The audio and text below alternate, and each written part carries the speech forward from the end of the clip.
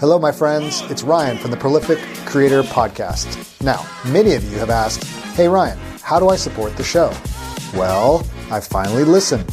Starting today, you can subscribe to the Prolific Creator Plus on Acast Plus for $3 a month. That's less than a cup of coffee. No apps to download and listen wherever you get your podcasts. Get access to the entire archive of Prolific Creator awesomeness. Over 160 episodes going back to 2017. Yes, that's right, my friends. A plethora of information and inspiration, tips, tricks, and interviews to get your art and work into the world. And remember those ads? Say bye, bye, bye. Wait, there's more. For $5 a month, you can get access to the full Prolific Creator experience. This includes the full archives, early access to episodes, listener Q&A, book and movie reviews, and interviews not for the public. And perhaps any other awesomeness I might do on the microphone. Sounds awesome, right? Yeah, it does, Ryan. If you want to listen for free, you'll notice the last 50 episodes or so will always be available wherever you listen to podcasts. Remember, by subscribing today, you don't have to download any new apps, and you can simply keep listening on the podcast platform you prefer. Cool. Okay. Cool. Thanks for your love and support in advance. Simply click on the link in the show notes or on my website, and it'll take you where you need to go. Now on to the show. The Prolific Writer Podcast, episode number 47. Rachel Aaron stops by the show.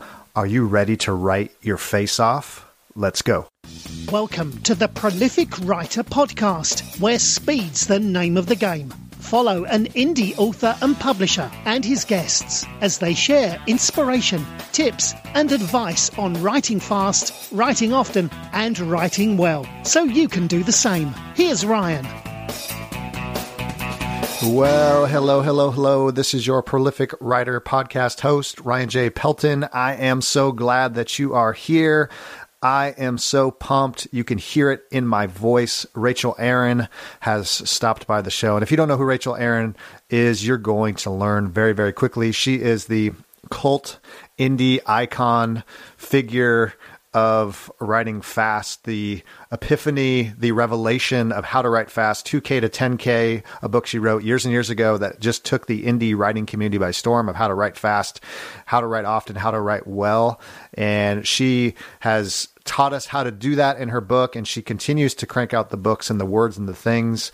And so welcome to my podcast. And this is the podcast dedicated to writing fast, often, and well. And Rachel Aaron is coming on to show you how to do that and talk about that. And that's not the only thing we talk about today. And you're going to love this interview.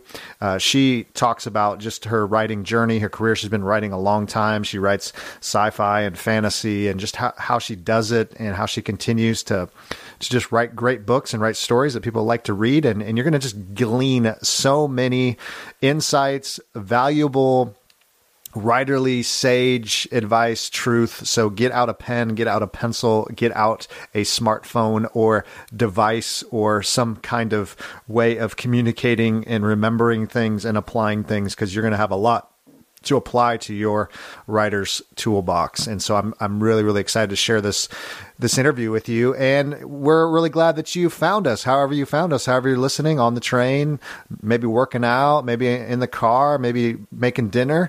However, the sounds of my voice are coming into your earbuds. Really glad that you have stopped by the Prolific Writer Podcast. And I'm just so thankful and so grateful constantly. Just great reviews, great comments, people asking great questions. And I wanted to just highlight, if you're listening to this show, it's November 9 when we're going to launch this live. And this is NaNoWriMo month and National Novel Writing Month. And that's where people take up the task, the mission, the adventure of writing 50,000 words in a month, a rough draft of a novel. And there are hundreds of thousands of people around the world taking on this challenge. So you might be one of those. And I know it's a popular thing. And I'm actually doing NaNoWriMo this year with my son. My oldest son has decided that I need to write a children's book, a book that he wants to read, and he's very specific of what that book's going to be about. And so he gave me all the ideas. We kind of hashed out the ideas and wrote out an outline, and we were writing 2 children's books, 2 short children's books, chapter books, probably ages 7 to 12-ish. If you have kids in that range, and they're kind of adventurer, Indiana Jones, kind of fun action adventure stories that just have a lot of fun characters and a lot of action and mystery and all kinds of stuff. So I hope you like this. So I'm doing NaNoWriMo, cranking out the words, doing pretty well. Just getting those words in and adding in those words, and hopefully we'll have something at the end of this month, some kind of rough draft, some kind of thing, some kind of I don't know. We'll see, but it's going to come, and we're going to get it edited, and we're going to get it polished, and we're going to share it with the world. So I'm looking forward to that. So if you're doing National Novel Writer Month, just want to encourage you. This is a great episode to keep you encouraged and keep you writing, and just keep on going, and hopefully things are going well. So without further ado, here is Rachel Aaron.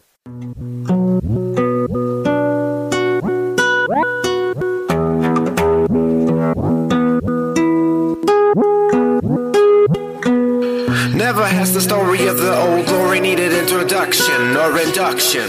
Just a passing on of morals from the parents to the children.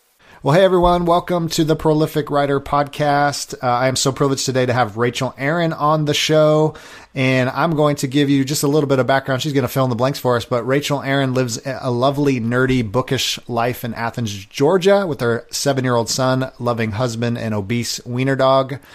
Other than her own books, the internet knows her best for writing very fast. We're going to talk about that. To find out exactly how fast, read a sample chapters, go to rachelaaron.net. I'll put that in the show notes. She also writes action-packed romantic science fiction under the name Rachel Bach, which we'll talk about too. That sounds fun. And Rachel is just an all-around great girl, and she's done a lot for the indie community. So I just want to say hello, Rachel. Welcome. Say hello to everybody, and if there's anything I missed, let me know. No, it sounds like you got just about everything. Hi, I'm Rachel Aaron. I am the author of 3 series. My first is a fantasy called The Legend of Eli Mompress, which is through Orbit Books.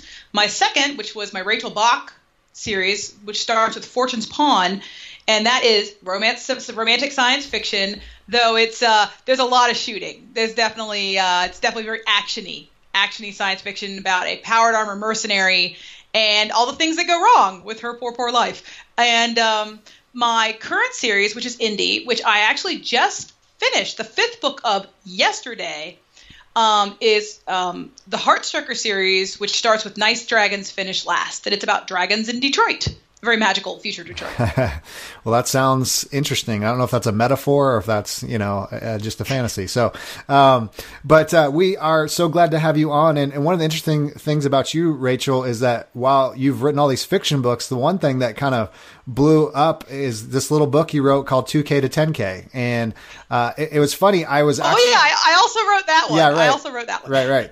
It's kind of like a cult classic. Like, that's how I define it in kind of the indie space. Like, I literally have had at least 5 people say, hey, you need to read that book. And I was looking up the date, and I had no idea, but it was 2012 when you wrote this book about writing fast. And it's really what our show's about, because we really believe that fast and quality aren't opposite things, and want to encourage writers just to continue to grow in their craft and do consistent work and all that.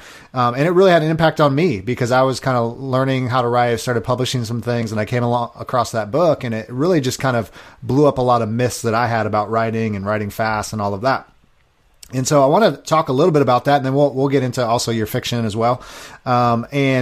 Why? So what was kind of the genesis of that book, of wanting to write kind of this book about productivity, writing fast, kind of, blowing up a lot of the myths that kind of float around, that you can't write fast and you can't write good at the same time. So talk a little bit about that.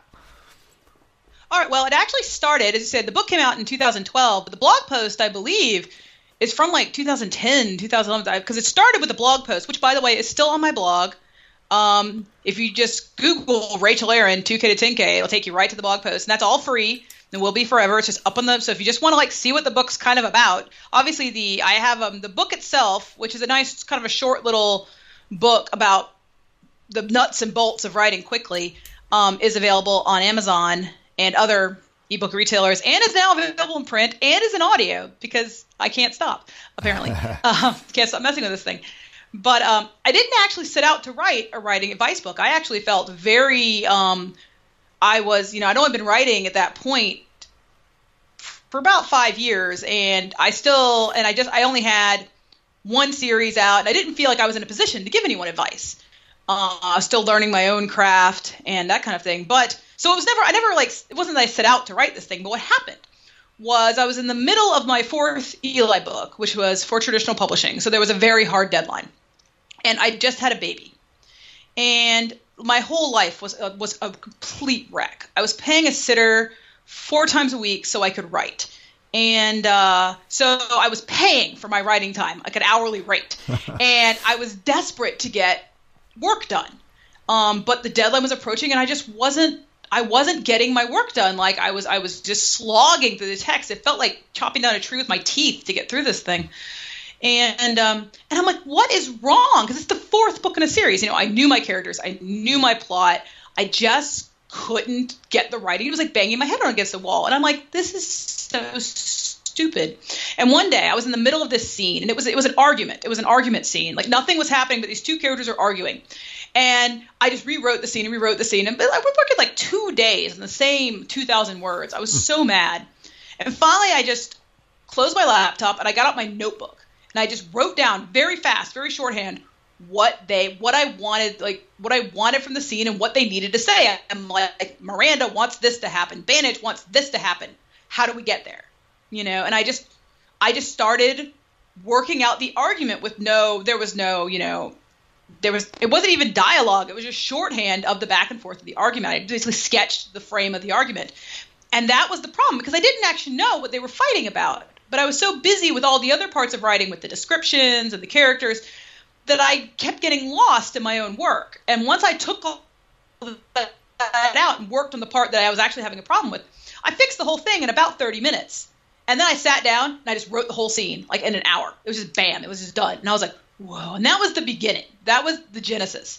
And once I figured that out, I started writing down what every scene was going to be about before I actually sat down to write the scene. And that's really the entire, I would say, the secret, not that it's really a secret, of 2K to 10K, is know what you're going to write before you write it. Just like if you were going to paint a picture, you wouldn't just sit down with oils and paint. You would sketch what you were going to paint so that you'd know, is this guy's arm too long? Is this bridge in the wrong place?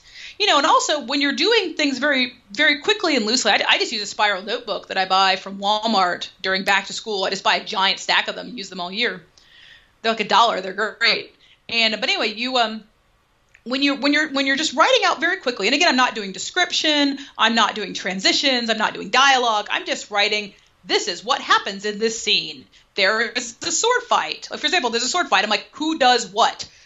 This person stabs that person. This person faints. I just do everything very, very quickly, just so I have an idea in my head what's going to happen. That way, if something is stupid and I have to erase it, all I've lost is like 2 or 3 minutes of like writing things down in a notebook, as opposed to like 400 or 500 words.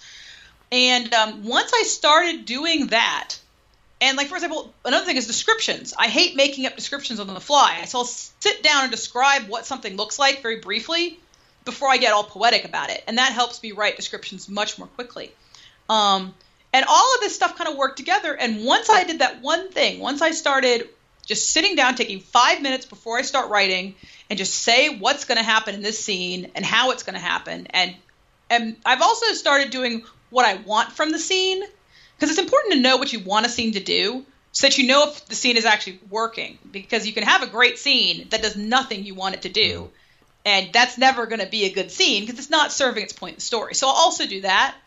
But I just get a good idea of what I'm going to write. And once I have that, I sit down, I bang it out, and it's so much easier. It's just stupidly easier. And people always say, oh, well, she wrote it fast. It can't be good. And that is my number one thing that makes me like the angriest in the world. I like to think that I'm a very calm person, that I don't get mad a lot. But that just makes me see red because it's so stupid. I mean, I'm a professional author, and a lot of people who use my process are also professional authors. Why would we bother writing fast if we were writing crap? That is just a waste of our time. You know, this process, all you're doing is getting your thoughts in order. Mm-hmm. And by doing this one step, I doubled my words per hour. I doubled my writing, just flat out, just straight up doubled it. Some days I went way better, but I doubled almost everything I did. And to this day, and I've actually gotten pretty lazy now. I only write about 6 hours a day, and it's full time. So 6 hours sounds like a lot, I know, to a lot of people, but I used to do 8. But I now set time aside to do other things that I have to do, and but I still routinely get about 7,000 to 8,000 words every day, and that's pretty awesome. That's a pretty great rate. No, that's great. So as you were kind of, realizing like this is a better way, if I'm going to make it, if I'm going to keep writing these books, I had a baby, I got all these things going on. I really have to maximize my time. Like, was there a point where you realized, like, did you start keeping track where you're going, oh, wow, this is a lot more words than I realized? I mean, was there a point where you actually started tracking all that to see that, man, this is like a lot faster and a lot better? Yeah. Actually, in the blog post, I talk about that. So when I figured out this first step of sketching stuff out, after that, I kind of got the bug, right? Because once you start writing that fast, it's like an addiction, because you just come off every day feeling like the champion of the world. You're like drunk on writing, and you want to go faster and faster, because when you're going at a good pace, it almost feels like you're reading your own book, but you get to decide everything, and it's really fun. So I started keeping track of what I was doing, because I was noticing that there were some days that were really good and other days that were still really hard and where I wasn't getting a lot of words. And so I was like, well, what's going on? And so I started tracking my writing. I just had a spreadsheet, just a table in the back of my Scrivener file, where I tracked how long it took me, how long I wrote for, how many words I wrote, and where I was writing. Because I would write at home and I would also write in a coffee shop. And I discovered that I did my best writing in the afternoons in a coffee shop where there was no internet to distract me, because they have one of those wirelesses you have to ask the password every day, and I just never asked the password, and so I just didn't get internet, and that really, really helped for obvious reasons. But the what was really great about that was, again, I was paying a sitter, so I just, instead of buying time in the morning, I bought time in the afternoon, and that right there also helped. Also, if you are looking to write professionally, I highly, even if you're perfectly happy with your word count, I still highly recommend tracking your writing. If for no other reason than so you know for your own math how long it takes you to finish a book. That's a huge, being able to estimate your own time and your own production schedule is a huge part of being able to run a profitable writing business. You need to know about how long it's going to take you to write stuff. So just throwing that out there. But so I started tracking all my time. And once I did that, then I discovered there were definitely days where I was writing way lower than normal. And I started looking at those days and being like, what went wrong? Like, what was wrong with that day? That should have been a good day. And it turned out those were the scenes that I wasn't excited about. Those were just kind of the workaday scenes of just getting through the story. And that's a warning bell right there, because if the scene I'm not excited about, how can I ask a reader to be excited about it? I mean, if I call it a workaday scene, why is it in my book? And these are perfectly fine scenes. These are functional, good, nothing really wrong with them scenes. They just weren't exciting or fun. So the next step I did after I started sketching out my scenes in my notebook and after I started tracking my time was I started getting myself excited about every scene I wrote. If I was going to write a scene that day, during the time when I was like doing my little sketch out of my notebook of what was going to happen, I asked myself, what is cool about this scene? What is exciting? Why is it in the story? What is dramatic that is happening here? And I got myself pumped. And if there wasn't anything there, then I invented something or I changed the scene. I added, and this made my books so much more tense and so much more exciting. And it's way easier to write a tense and exciting book than it is to write a book that has boring bits. And so that, again, really improved my writing. And as a result, I went from writing about 2,000 words in 4 hours to writing 5,000 to 6,000 words in 4 hours. And but I went from writing about 2,000 words in 4 hours to writing 5,000 to 6,000 words in 4 hours, sometimes up to 7 and 8. And then when I would do an extra stretch, when I'd write 2 hours at home after the baby went to bed, and my husband was there to help me, I was getting 10,000 words a day in 6 hours of writing. Some days I would get more. I got like 13,000, and my absolute record is 15,000 words in one day. And though that day was cheating, because it was at the very end of my science fiction series, my Paradox series, with my Powered Armor Mercenary, and that was it was the end of the book, it was the end of the series, and I was going to finish that sucker that night. So I just sat down and I did it. It took me about 13 hours. I wrote 15,000 words, and they were all awesome because I knew exactly what I was writing. And when you know exactly what you're going to write, and the words are just flying out of your fingers, that's some of the best writing I ever do. Mm-hmm. That's just pure awesome, just pouring out, because it's exactly why you wanted to write this book in the first place, I believe. So no, I think it's really great. This is really great. Now I hear you saying this is interesting because you're talking about an outline, but you're talking about very minimalist outline. Few ideas there. It's less of an outline, because people say, you say outline and people think plot outline. Right. But honestly, this really isn't about plot. It's more like reading if you look at a script and it's just dialogue and blocking. That's really what it looks like.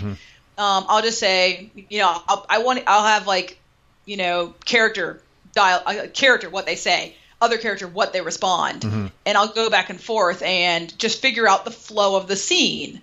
Or if there's no dialogue and it's all sneaking into a castle, I'll just sort of write out, they do this, and then this happens, and then they do this, and just it's like blocking a stage for your actors.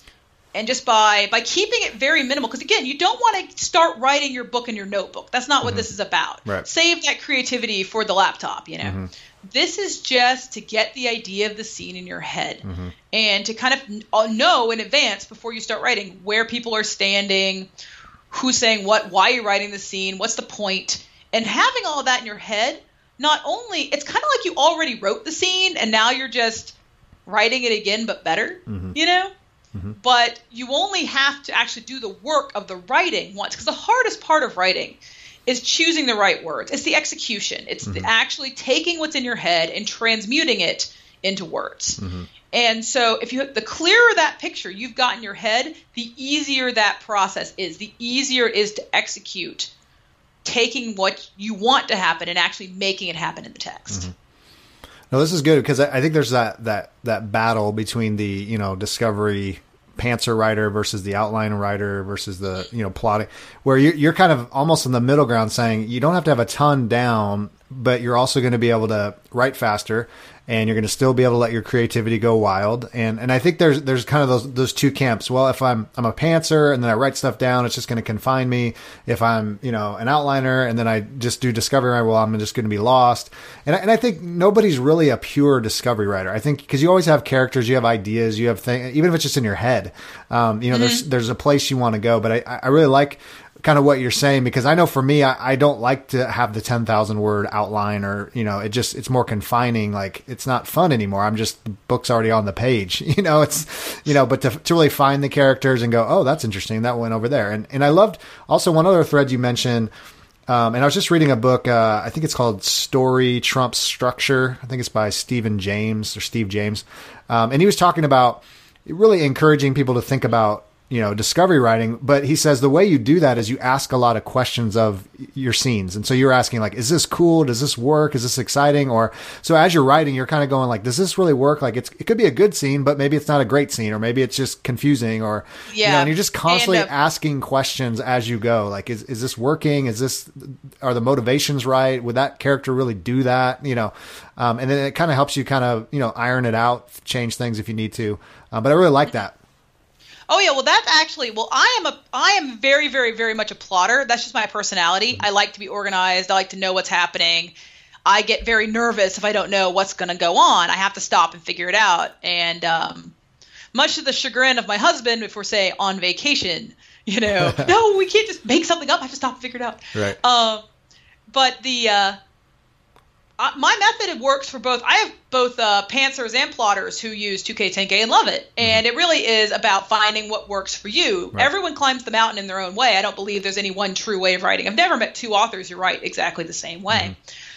For me, though, even though I am a hardcore plotter, I always ask all of those questions, because one of the secrets that a lot of plotters, I think, don't realize is that no one has all of their best ideas at once. Right. When you sit down to plot your book, those may not be your best ideas for the book.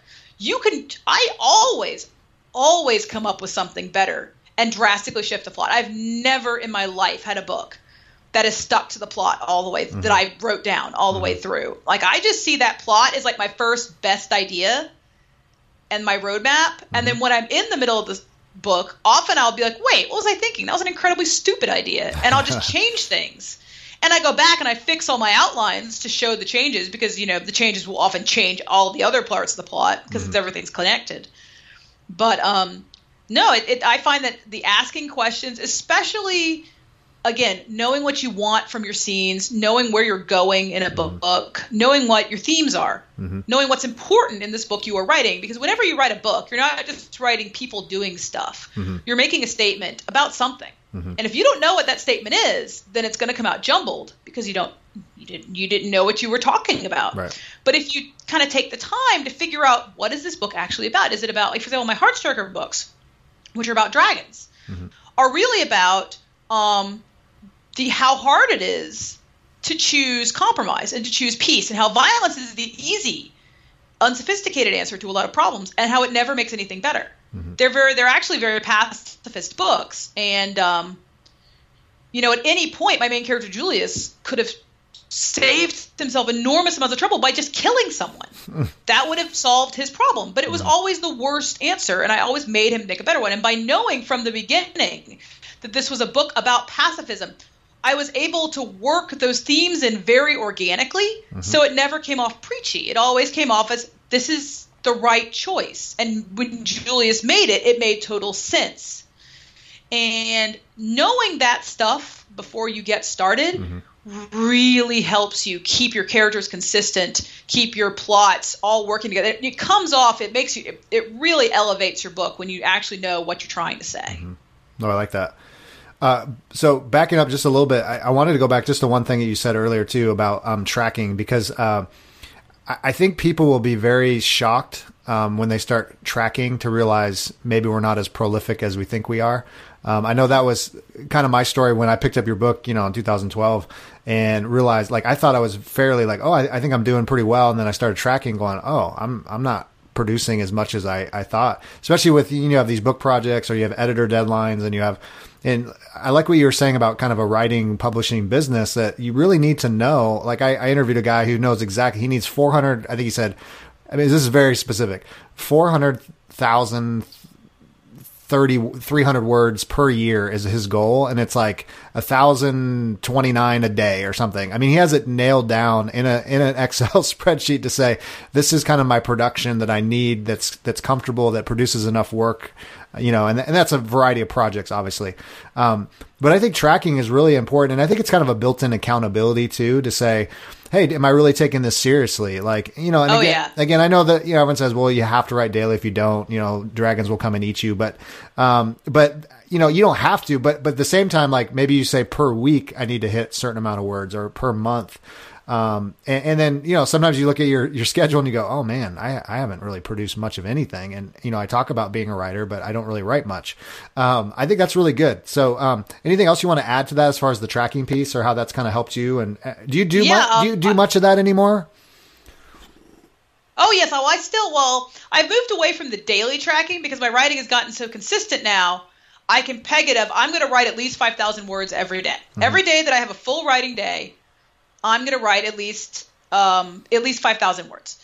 And that has been so consistent. And I often go over that, but on a bad day, I always hit 5,000. So I just say, assuming every day is a bad day, we're just going to assume 5,000 words a day. And I've used that number very well. And we actually use a Gantt chart system here because my husband was a programmer, and that's what programmers use, which basically says, take however much time you think the novel's going to take and then double it. And that's how much the novel is actually going to take. Because no matter how well you plan, no matter how prepared you are, there's going to be rewriting. There's going to be mistakes. There's going to be backtracking. You sometimes have to rewrite the whole thing. Sometimes you send it to your editor and she's like, rewrite the entire middle. You just got to build in time, but you don't know how much time to build in. Unless you know how much it takes you to write. There's not a business in the world that doesn't keep records. Every bakery knows how long it takes to bake a cake. every house painter knows how long it's going to take to paint a house. Mm-hmm. You have to know these numbers if you want to make writing your business. You have to know your own production schedule, because if you don't, you're going to wind up in very bad positions. I've been in a position where we need a book to come out next April, or the mortgage will not get paid in 4 months, and I'd better know if I can make that. And I have to be able to say I can make that deadline or I can't. So we know how to rearrange things to get it done. And we actually, my husband and I work together. He's my manager. Mm-hmm. And we actually plan our production schedule 2 years in advance. And now you don't have to do this. Like, I'm a professional writer who's been doing this for 10 years. Mm-hmm. So, 13 years now. Geez. While. I've been here a while. Mm-hmm. And so I have, obviously, there's a lot more moving parts. I have I've got audiobooks, and I've got print editions to get out, and I've got artists I work with on covers, and I've got all this stuff that I have to organize. So it takes a lot more granular planning. But even if you're just someone who is like, my dream is to be a professional writer, and you're working on your first book, keep track of that. If you're like, I only have this much time to write, make sure you're actually using that time to write. Set yourself work time, basically. And if you can only get 5 hours a week, then get those 5 hours a week and make them count, make them awesome. Do everything you can to make those hours really work. Don't let people take those hours away from you. That's part of being a professional, because there's nothing wrong with being a hobby writer. To be clear, there's nothing wrong with it. Mm-hmm. But if your dream is to sell your books and make some money and make a living, that's a business. Anything where you're selling your time, that's business. And it will greatly behoove you, and your life will be a lot easier if you treat it like a business right from the beginning. Because I know a lot of authors who just sort of wrote a book just for fun, and then they sold it, and they didn't expect to sell it, or they published it and self-published it, and it was a success. And then suddenly they have to be 100% of a business person all at once. Right. And that's a very hard transition that I've seen a lot of big authors who I will not name just faceplant on, just not do well at all. So don't let that be you. Learn from our fails. I think that's a subtle switch in our minds. But if you do have any aspirations of, those listening and you want to take it further, do that now. I mean, think about production, think about 2 years from now, think about, the 5 books you have in your head, or a series, or, start just dreaming about that. Cause I think you start looking to the future rather than like, oh, I just got to finish this one stinking book I've been working on since 83, but you're going, well, what's the next one? What's the next one? And I think that subtle shift is really helpful. Also, looking into the future, at least for me, I find it very motivating. Looking into the future, whenever I'm depressed, actually, I sit down, I do my favorite kind of math, which is publishing math, where I say, okay, Rachel, what's coming out next year? What are you doing? And I look at it and I get all those ducks lined up in a row, and I feel awesome. And I'm like, I'm going to make this work. And I go and I do it. Well, hey, and that's just me. Again, that's just how I motivate. Yeah, no, that's great. So one more question kind of related to this, because I'm curious, when you're, I want to kind of get our audience kind of in your mind, and they're hearing, okay, 6 hours a day, 5,000, 8,000, 10,000 words. Yeah. It can sound professional author. Professional yes. author. You don't have to do this right now. Right. So let's talk a little bit about what does that draft look like? I mean, is this just an absolute piece of junk that has no, chance of even seeing daylight at any point? I mean, how much rewriting, how much editing, how much polishing are you doing? Are you doing that as you go? How is that kind of process? You crank out 8,000 words in a day. Are you coming back the next day to clean it up a little bit? I mean, in a lot of your books, I noticed, some fantasy ones that are 500 plus pages. That's a lot of words, obviously. So talk a little bit about that. Because I know one thing that frustrated me early on was when I wrote so fast and I never looked at it, is when I came back, it was such a overwhelming task to polish it and edit it and rewrite it that it just almost, I just wanted to quit. So talk about that. Are we talking about just junky words or some decent words or somewhere in between? Well, I actually produce very clean drafts. Actually, my editor at Orbit, Davey Pillai, told me, and I will have this framed, this will be on my tombstone, that I turned in the cleanest drafts she'd ever seen. And I take enormous pride in that. And And part of that is because I am a plotter. I plot everything very carefully. When I'm writing something and I realize it's bad, I will stop and, generally speaking, go back and change things, which a lot of people say you aren't supposed to do. Sure. But again, there are no rules in writing. Just do whatever works for you. Right. And for me, knowing things were wrong just nagged me so badly I couldn't take it. I had to go fix them. And so as a result, I actually do go back and do a lot of editing all the way through. Generally speaking, if I write a scene and I'm feeling pretty happy about it, I won't go back and mess with things. But if I write a scene and I just really don't like it, I will trash that sucker. Because once you're writing fast, words become very cheap. And it's often much better to just trash the scene and try a whole new direction than to try and fix something that you're really not happy with, at least for me. So I turn in pretty clean drafts, and my process generally goes, I will plot a book, and I plot it chapter by chapter. I also do a big breakdown of everyone's, I do all my characters and my motivations, and I get all my little, the stuff I'm going to need, all my history and all that. I spend a lot of time pre-writing, because that makes me feel very comfortable with the book. And then when I actually write the book, almost all of that changes. But because I already did all the thinking about it, the changes are often, even if they're big changes, they're pretty easy because I go, oh, well, I should have done it. These dragons should work this way. And I don't have to make up something new. It just, I realize how it should have been, and I'll go back and change that. And so by the time I get to the end of my first draft, generally speaking, it'll have a lot of problems, but they're all problems I know. And I'll have a big list of problems, some of which I've fixed, and some of which I've just put a giant note that says fix later.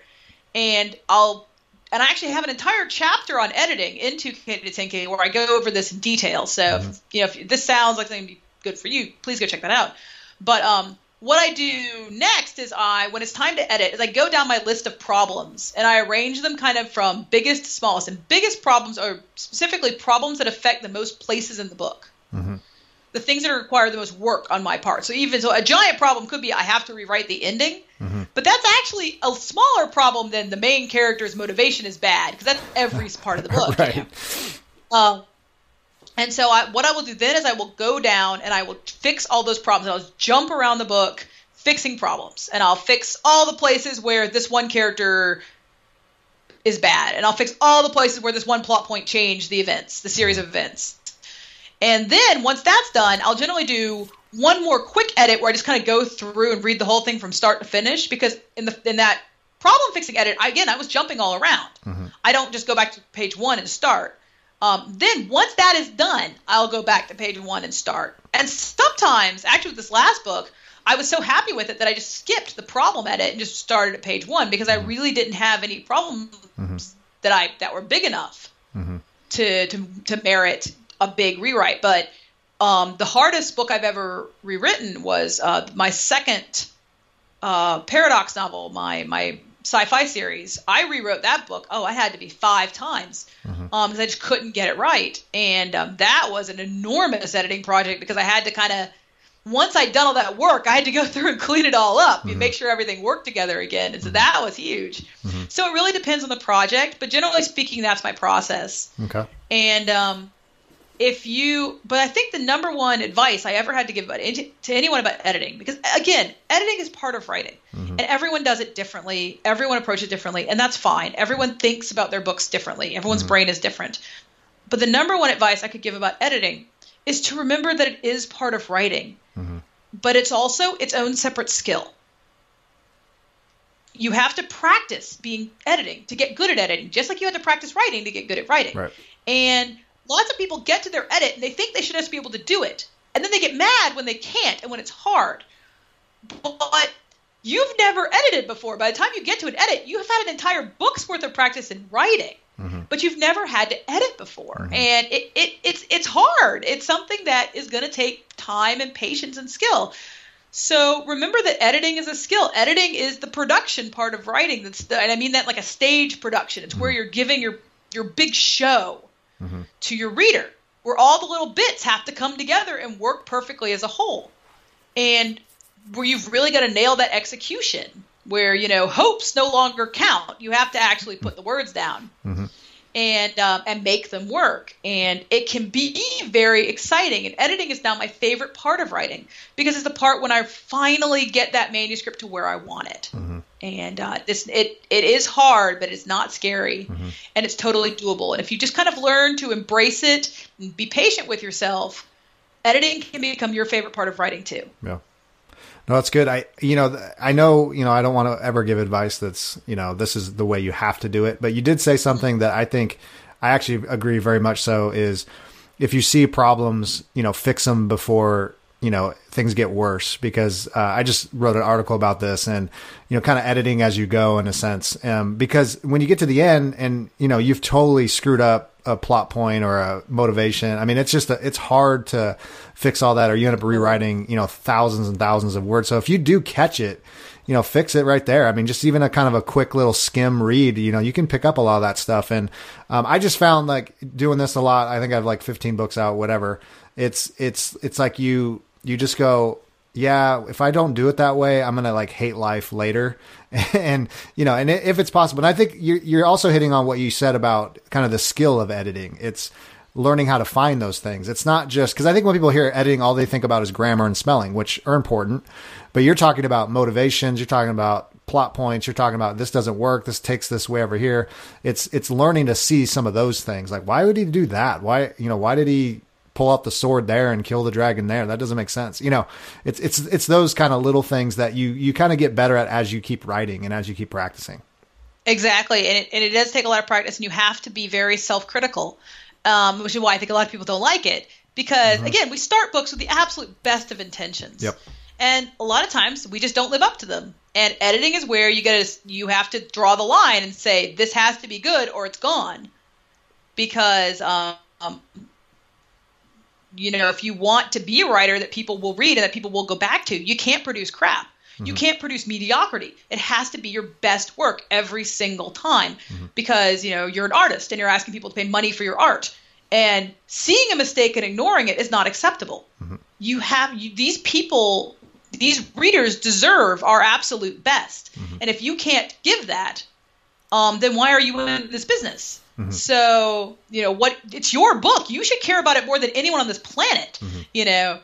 And for me, that means a very, very, very strict standard of quality. If I have a plot point that doesn't make sense, it ain't going out the door until that plot point is fixed, until I figured out how to make it work. And I have a saying, actually, which is it's late for 6 months, but it's bad forever. So it is much better to be thorough. And I also took a line from Blizzard, which is where it's it's done when it's good. Mm-hmm. That's when it's done. Yep. And I absolutely, and I know that especially in indie publishing, there's a lot of pressure to publish very quickly. Right. But you will be much better and much happier and much more successful if you if you take your time and do the books really well, mm-hmm. and do them and make really quality products, because that's how you're going to build a loyal audience that will follow you wherever you go. Mm-hmm. No, it's good. I love what you're saying here, because I think you're saying, you can write fast and you can write quality. You don't have to choose one or the other, but we're still after quality. I mean, in the end, it's not word count and, hey, I hit 50,000 words today, which is fine. But yeah, saying, hey, people are going to read this eventually, and Lord willing, they will. And you want to make it as best as you can. And then, I think, one thing is not also obsessing over that. Wherever you are today, you can get better. You just got to keep practicing. And, that first I get book, better with every book. I'm still improving. Yeah, that first book's, some say it's just getting all the junk out of your mind and all the things you want to say and kind of moving on and going, okay, I'm done with that. Let's go to the next one. And then, just improving. And like you said, learning how to edit, asking those questions. When you start, a lot of those questions aren't in your mind. You're not asking like, oh, is this work? Is this motivation right? I mean, you're just kind of going, is the spelling correct? Is where do I make a paragraph break? I mean, it's like very, wooden kind of questions, but that's not the story. That's not the big picture. That's not the why readers read books. It's not because of perfect grammar. It's because it's a good story. Exactly. And you can also kind of, a lot of time people are like, why is that book so popular? It's so bad. Mm-hmm. 50 Shades of Grey. It's a fantastic example of this. I tried to read it. It was just not my thing. I didn't like large parts of it at all, but I have lots and lots of friends who loved it. They loved it so much. And I was like, how could you like it? It had all these problems. And they were like, yeah, but I didn't care. Yeah. So that just kind of shows you that you don't have to be perfect. Yeah. You just have to have something people really love. Sure. Obviously, it's much easier if your book is as good as you can make it. But when you're doing all of this thinking and this editing, it's important to never lose sight of what makes your book fun, why you wrote this book in the first place, that thing, that passion and that fire that's in your story that makes your story cool and unique. And, that character you love, that world you just can't get enough of, there are parts of my books that I still go back and reread because I love them and I just love being there and I want to go back to that. And then I inevitably see something I messed up and I'm like, oh, damn it. But, that's the best feeling and that's what you want to do. Because never forget that we're putting on a show here. Writing is not a performance art, but we're still, and that's very important. It's one of my favorite sayings actually, that writing is not a performance art. You can edit something 1,000 times if you have to make it good. So never worry about it. Just do whatever you think's going to work and then fix it later. You can always fix it later. Yeah. Until you press publish, you can always fix it later. And even then sometimes. But the important thing to remember is that you're always doing this for other people if you're writing to be read. If you're writing for yourself, you are an audience of one. Write for you. If you're writing for hopefully a much bigger audience, then remember that you've got to entertain these people. And that book, it has to be good. It has to make sense. It has to be fun and interesting. It can't be a copy of someone else's book. And readers are harsh. Readers are, this isn't someone being like, oh, this is an author's baby. I must read it and be kind to it. No, this is the person who's like, has paid, $2.99 or $4.99 or $9.99 for a book. They want to be entertained. Damn it, you better deliver. Yeah, so. Especially in our day and age with binging and people don't have time, and it's got to catch their attention. So these are usually questions we ask at the beginning, but you've offered so much value and advice and on the writing stuff. But I love hearing. You're more than just, the 2K to 10K girl.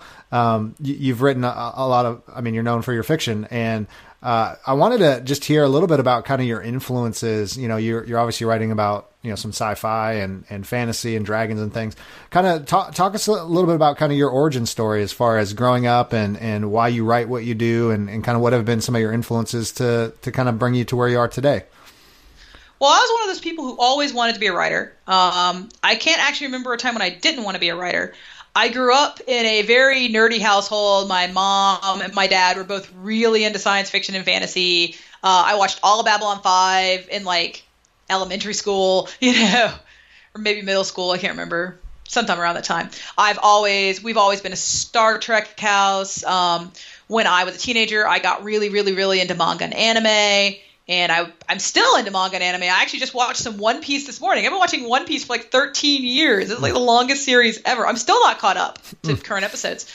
But I love it. And I love very dramatic things. I love things that have heart, things that have meaning. I'm not. People always oh, you write fantasy. You must love Game of Thrones. I actually hate Game of Thrones because I find it excessively depressing. And real life is very depressing, especially right now with everything going on. And I like to read things that are uplifting and have heart and are sincere. And that more than anything has influenced my work. All of my books are sincere. And I like to think fundamentally uplifting. That doesn't mean bad things happen. Lots of bad things happen. Sure. But at the end of the day, I like writing about people who are fundamentally good people. And they may be flawed, and it may take them a while to get there. But at the end of the day, my main characters are people with heart, which is why I don't really I've never gotten into grimdark or anything like that, just because I don't want to wallow in the mud and the filth of life. I like my people to be heroes. I like happy endings. And so that's been a big influence on me. And a lot of the stories that I really gravitated toward, especially kind of in that 90s, I really was a huge fan of the 90s fantasies, which were where the worlds were beautiful and big and sprawling. I was a giant Wheel of Time fan. I loved just the luxuriousness of it and the giant stories and things that were truly epic. And that's why I like anime too, because anime is often very epic and very dramatic, and I like things that have punch. I don't really like a subtle story. So if you like subtle navel gazing. My books are not for you. Mm-hmm. I like things with drama. I like things that move fast. I like things that are fun.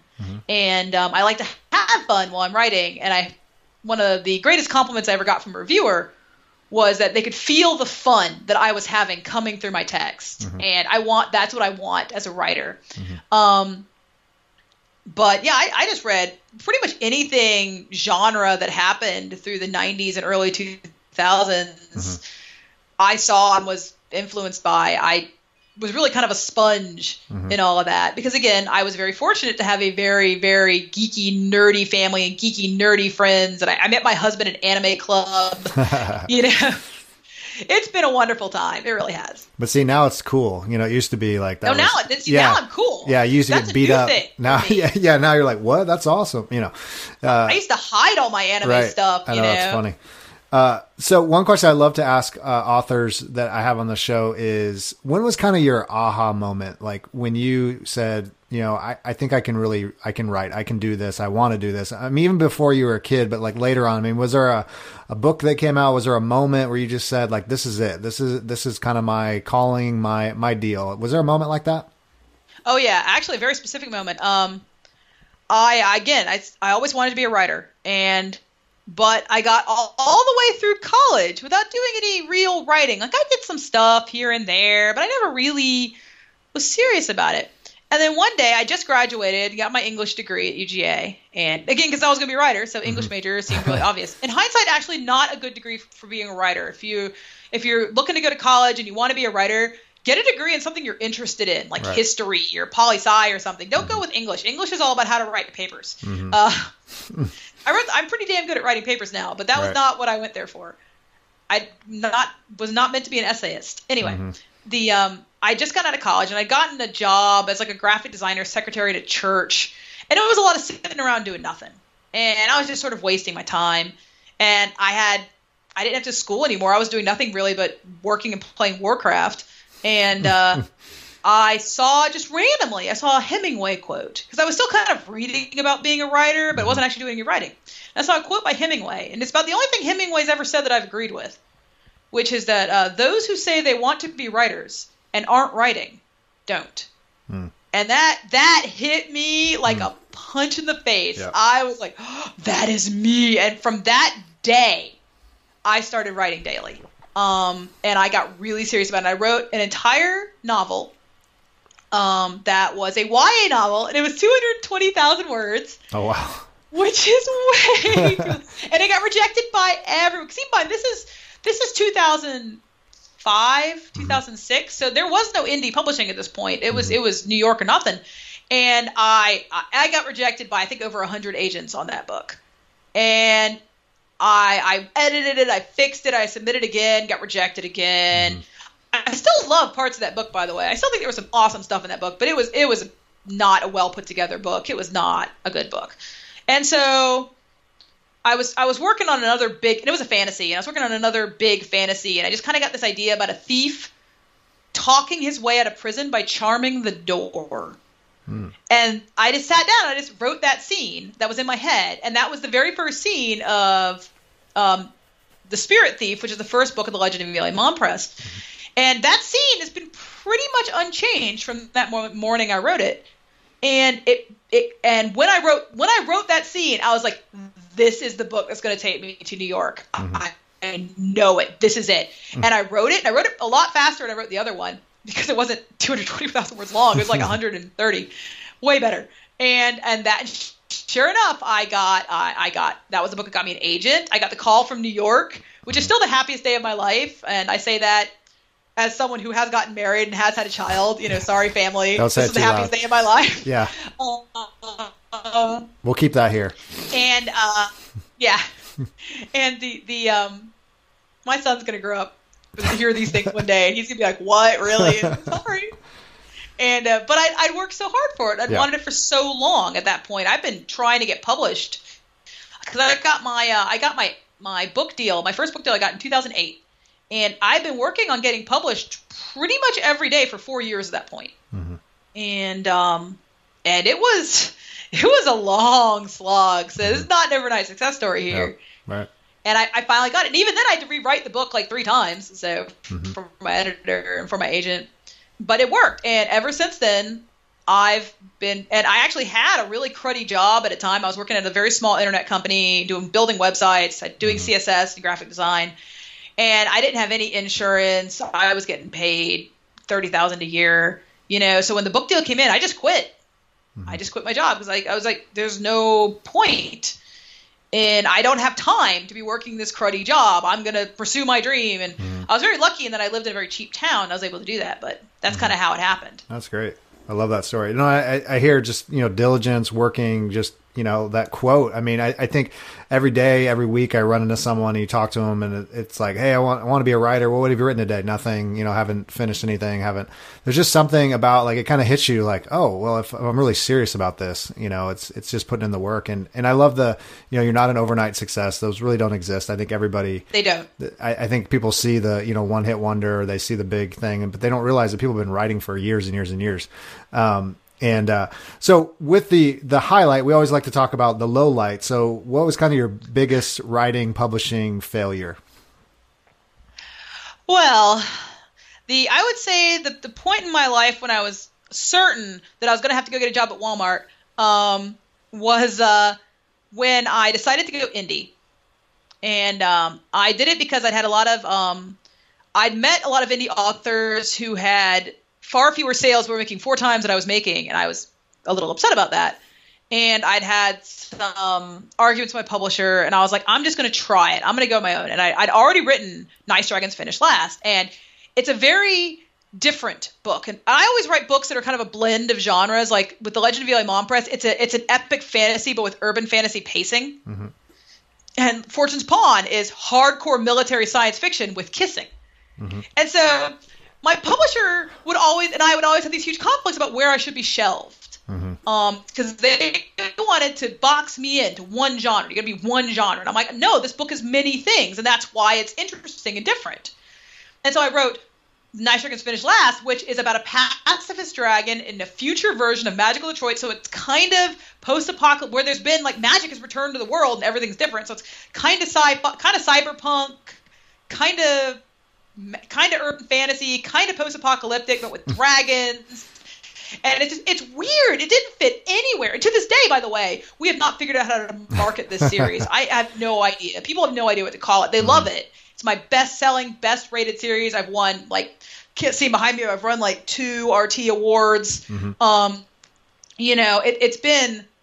It's been a fantastic series, but people have no idea. Even Audible, who was my audiobook publisher, they have no idea where to shelve these things. Mm-hmm. I love Amazon because Amazon lets me shelve them a whole bunch of places with the categories. Right. That's been great. I don't know why bookstores don't do that more.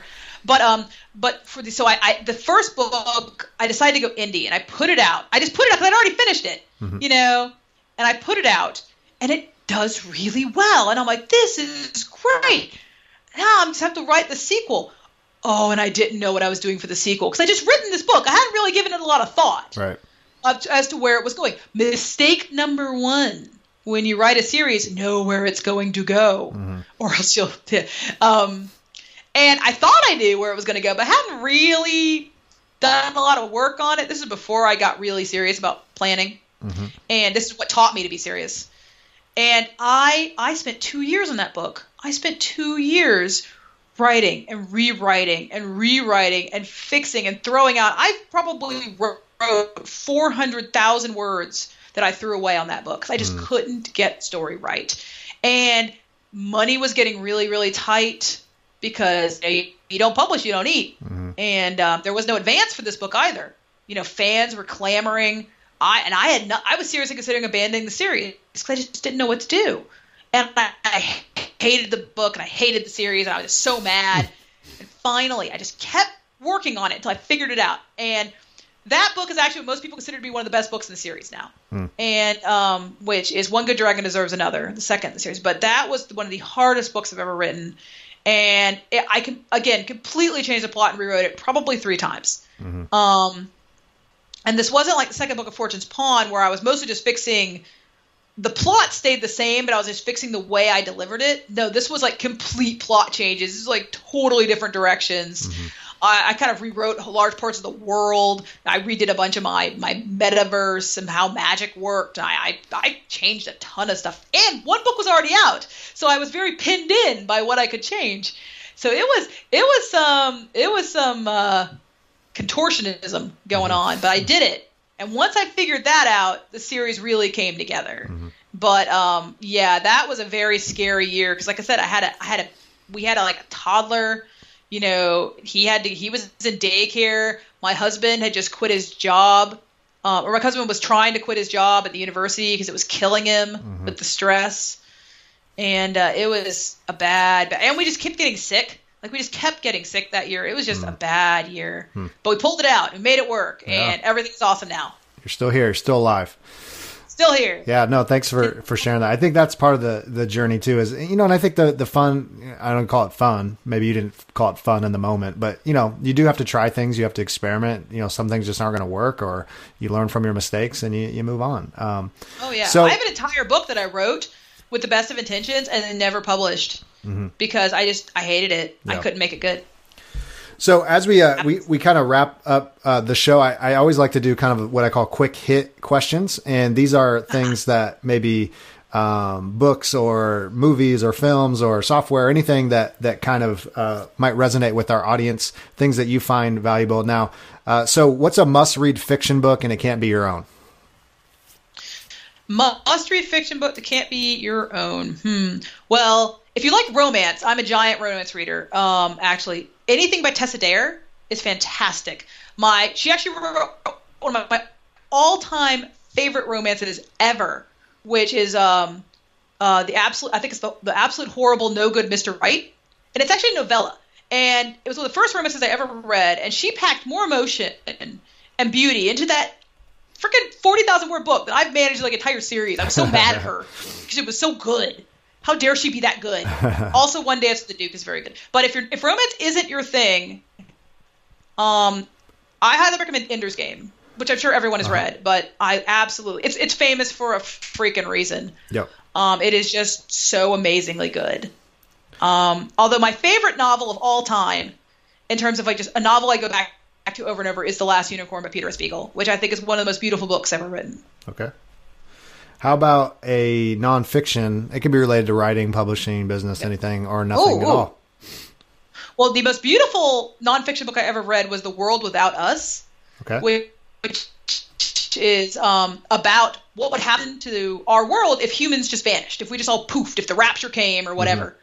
How our world would go back to its natural state. And it's incredibly beautifully written. It's just, and as someone who writes, you know, speculative fiction, it's really cool. Like, what would break down first? How would the cities collapse? Super awesome. Totally recommended. Beautiful book. For writing, though, my favorite writing book at the moment, the one I've personally learned the most from, is John Truby's The Anatomy of Story. Oh, yeah, good one. It's got little typewriter keys on the front. I got that from Lessons from a Screenplay, which is an amazing YouTube series about screenwriting that is very, very useful for authors, and I learn something every episode. And he highly recommended John Truby, so I bought the book and tried it out, and it is phenomenal. It's all this because screenwriters, they have such a tougher job than novelists. I mean, we get like 100,000 words to tell a story. Right. They get like a couple thousand. You know, they do not get a lot of room. Right. And so they have got this down to a science of how to get good story out in the fewest moves possible. And it's some true masterwork stuff that you can learn from them and then apply to your own works. And I'm a big fan of taking knowledge from many places because writing isn't the only way to tell stories. You know, comic artists, manga artists, video games, movies, all television shows, all of these things are just it's all story. It's all story at the end of the day. And if you can steal tricks from other mediums and bring them to writing, not only will you probably have a really fantastic book, but you'll come off looking really smart and like you came up with something brilliant. And steal from the best. No, that's good. I just heard Neil Gaiman talking about how, you know, they're asking what should we read? And he said, you know, if you're writing fantasy or children's books or whatever, he says, write something totally opposite. Read nonfiction, read history, read, you know, it's there's something how that infuses your writing, and it's so different. I mean, good writing can be just good writing. How about any must-see TV or film that you recommend? Oh, well, if you're an anime fan, I am currently hopelessly in love with a series called Shokugeki, which is Food Wars. And it's basically an incredibly dramatic, I guess like a kingdom drama, but it's all about food. And it's about this boy who goes to this insane culinary school and where cooking is your weapon. Cooking is your like your skill. And cooking is the only thing that matters. And it is one of the most, and it sounds insane and it looks insane. And there's a lot of gratuitous nudity, warning up front. But it is one of the best written, most amazingly inventive shows that I've ever seen in my life. And I just cannot say enough about it. It is phenomenal. I'm watching the 3rd season right now as it comes out, and it is so good. So how do you spell that? Let me see. SHOU show KUGEKI, I believe. Okay. All right. But if you just type Food Wars into Google, Food you Wars. should find it. It's super popular. Perfect. I also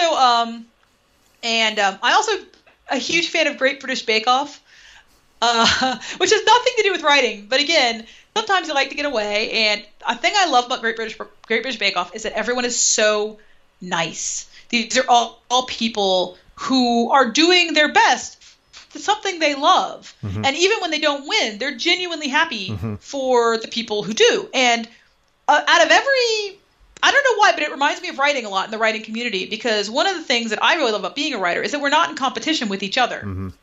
My competition is myself. Right. I can write better books than me. You know, I am the wall I have to beat. If someone else writes a fantastic book, if Alona Andrews is writing amazing books, which she does, by the way, amazing books, I don't lose sales because she's amazing. Right. People read her books and say, what's next? And then they buy my books because she recommended me once, and I still get sales from that. Mm-hmm. You know, that's how, writers recommending writers, and writers pointing other writers at other books, because readers read faster than we will ever be able to produce. Right. I have readers who read a book I wrote in a year in a day. And they're like, where's the next one? I'm working on it. And so I love that. Great. It's funny you said about the Bake Off show, because I've actually had that recommendation a few times. So it's so I need to check it out. It's so adorable. Any software you recommend on any level? It doesn't have to be related to writing, but Scrivener. Okay. Scrivener. If you're not using Scrivener, you hate yourself. You're a writer. It's ridiculous. I love it. I recommend it to everyone. They don't pay me. I just love them so much. Mm-hmm. And I could not do what I do without them, especially if you are indie. Scrivener. It is the only writing program out there that is worth a damn, and it is phenomenal. I know I've had a lot of pushback. Like people, I use Scrivener, but saying the learning curve, I just don't think. I mean, you can go crazy with it. No. For the basic stuff, it's really not that hard to use. It has like so many features. You don't have to use any of them. I use maybe 10% of Scrivener's features. Oh yeah. You just open a project, start tippity typing. Oh man. And it's so good. Yeah, I use it for everything now. I mean, just any project. It's just amazing. Anyway, so here's how we close the show. We call it 3 Truths. So you find yourself, you're wandering in a fantasy world. You're slaying dragons. You're rescuing princesses and princes, and then you find a live microphone piped out to the universe, to the writing universe. And you want to share 3 truths, 3 writerly truths that they must have in their toolbox for writers. What would they be? There are no writing police. There's no one. If you want to write a story, write it. There's no one who can tell you no. Love that. All that matters is that it's good. That's the only thing that matters. There are so many ideas that sound really stupid, but any idea can be a good book if you pull it off well. Mm-hmm. So there are no writing police. That's number 1. Number 2. I already said this. It's late for 6 months. It's bad forever. Never put out work you're not proud of, because that's the work the world will judge you by. Mm-hmm. So always put out your best work. And it doesn't matter if it takes a long time, so long as when you do put it out, it is the best you are currently capable of. Mm-hmm. And I would say 3 is have fun. Mm-hmm. If writing feels like pulling teeth, you're doing it wrong. Mm-hmm. This is creation. You're making up worlds. You're being a god. it should be insanely enjoyable. If you are not having fun in your daily writing, if you're not really enjoying it, stop. What are you doing to yourself? Don't do that. Figure out how to make your book what you want it to be, how to make it sweep you up. You are the first reader of your own work. And if you are not happy with it, then something is wrong. Stop and figure out what that is. Like I have this kind of weird, almost vaguely religious belief that the writing knows what it wants to be. And that if you cannot make a scene work, that is something in your head, that's something in your subconscious putting the brake down and saying, stop, don't do this. And so stop, figure it out. There's a problem. So if you're not enjoying your writing, and obviously if you're writing incredibly depressing stories, you're not going to have, you're not going to be like, this is so awesome. But it should move something in you. You should feel that momentum. Good writing has weight and momentum, like a rock rolling down a hill. If you're not getting that, then something is wrong, and you need to stop and figure out. Maybe it's your character. Maybe there's no tension, but you've just got to figure it out, or you will never be able to get yourself to where you want to be. That's great. I love that. So where should people start with Rachel Aaron? They want to get introduced to your books, to your world. Where do they start? Where can they find you? RachelAaron.net. That is my website. It has everything I've ever written. It's got my blog. It's got links to reviews and all my interviews. I've done a lot of interviews, and they're all up. So if you liked this, there's a lot more. Awesome. You can listen to me talk forever. And that is Rachel, RACHEL, Aaron, AARON.net. Perfect. And you can also find me on Twitter, and that's linked off the website as well. Wonderful. Well, Rachel, this has been an absolute privilege and honor. You have helped so many people today, and I'm so glad for you, happy for you, all your success. The 2K to 10K, fantastic book. Go check it out. Go check out all our fiction. You're going to love it. And thanks for coming on the show. Thank you for having me. It's been a blast. Well, there you have it. Prolific Writer Nation. Rachel Aaron dropping some serious writerly love on us. 2K to 10K, fantastic interview. Thank you, Rachel, for coming by. Go check out her books. You can find her on the interwebs. I will put all that in the show notes. She is not hard to find, RachelAaron.com, I believe, or it might be .net, but check out the show notes. Go check out her book. Go check out 2K to 10K.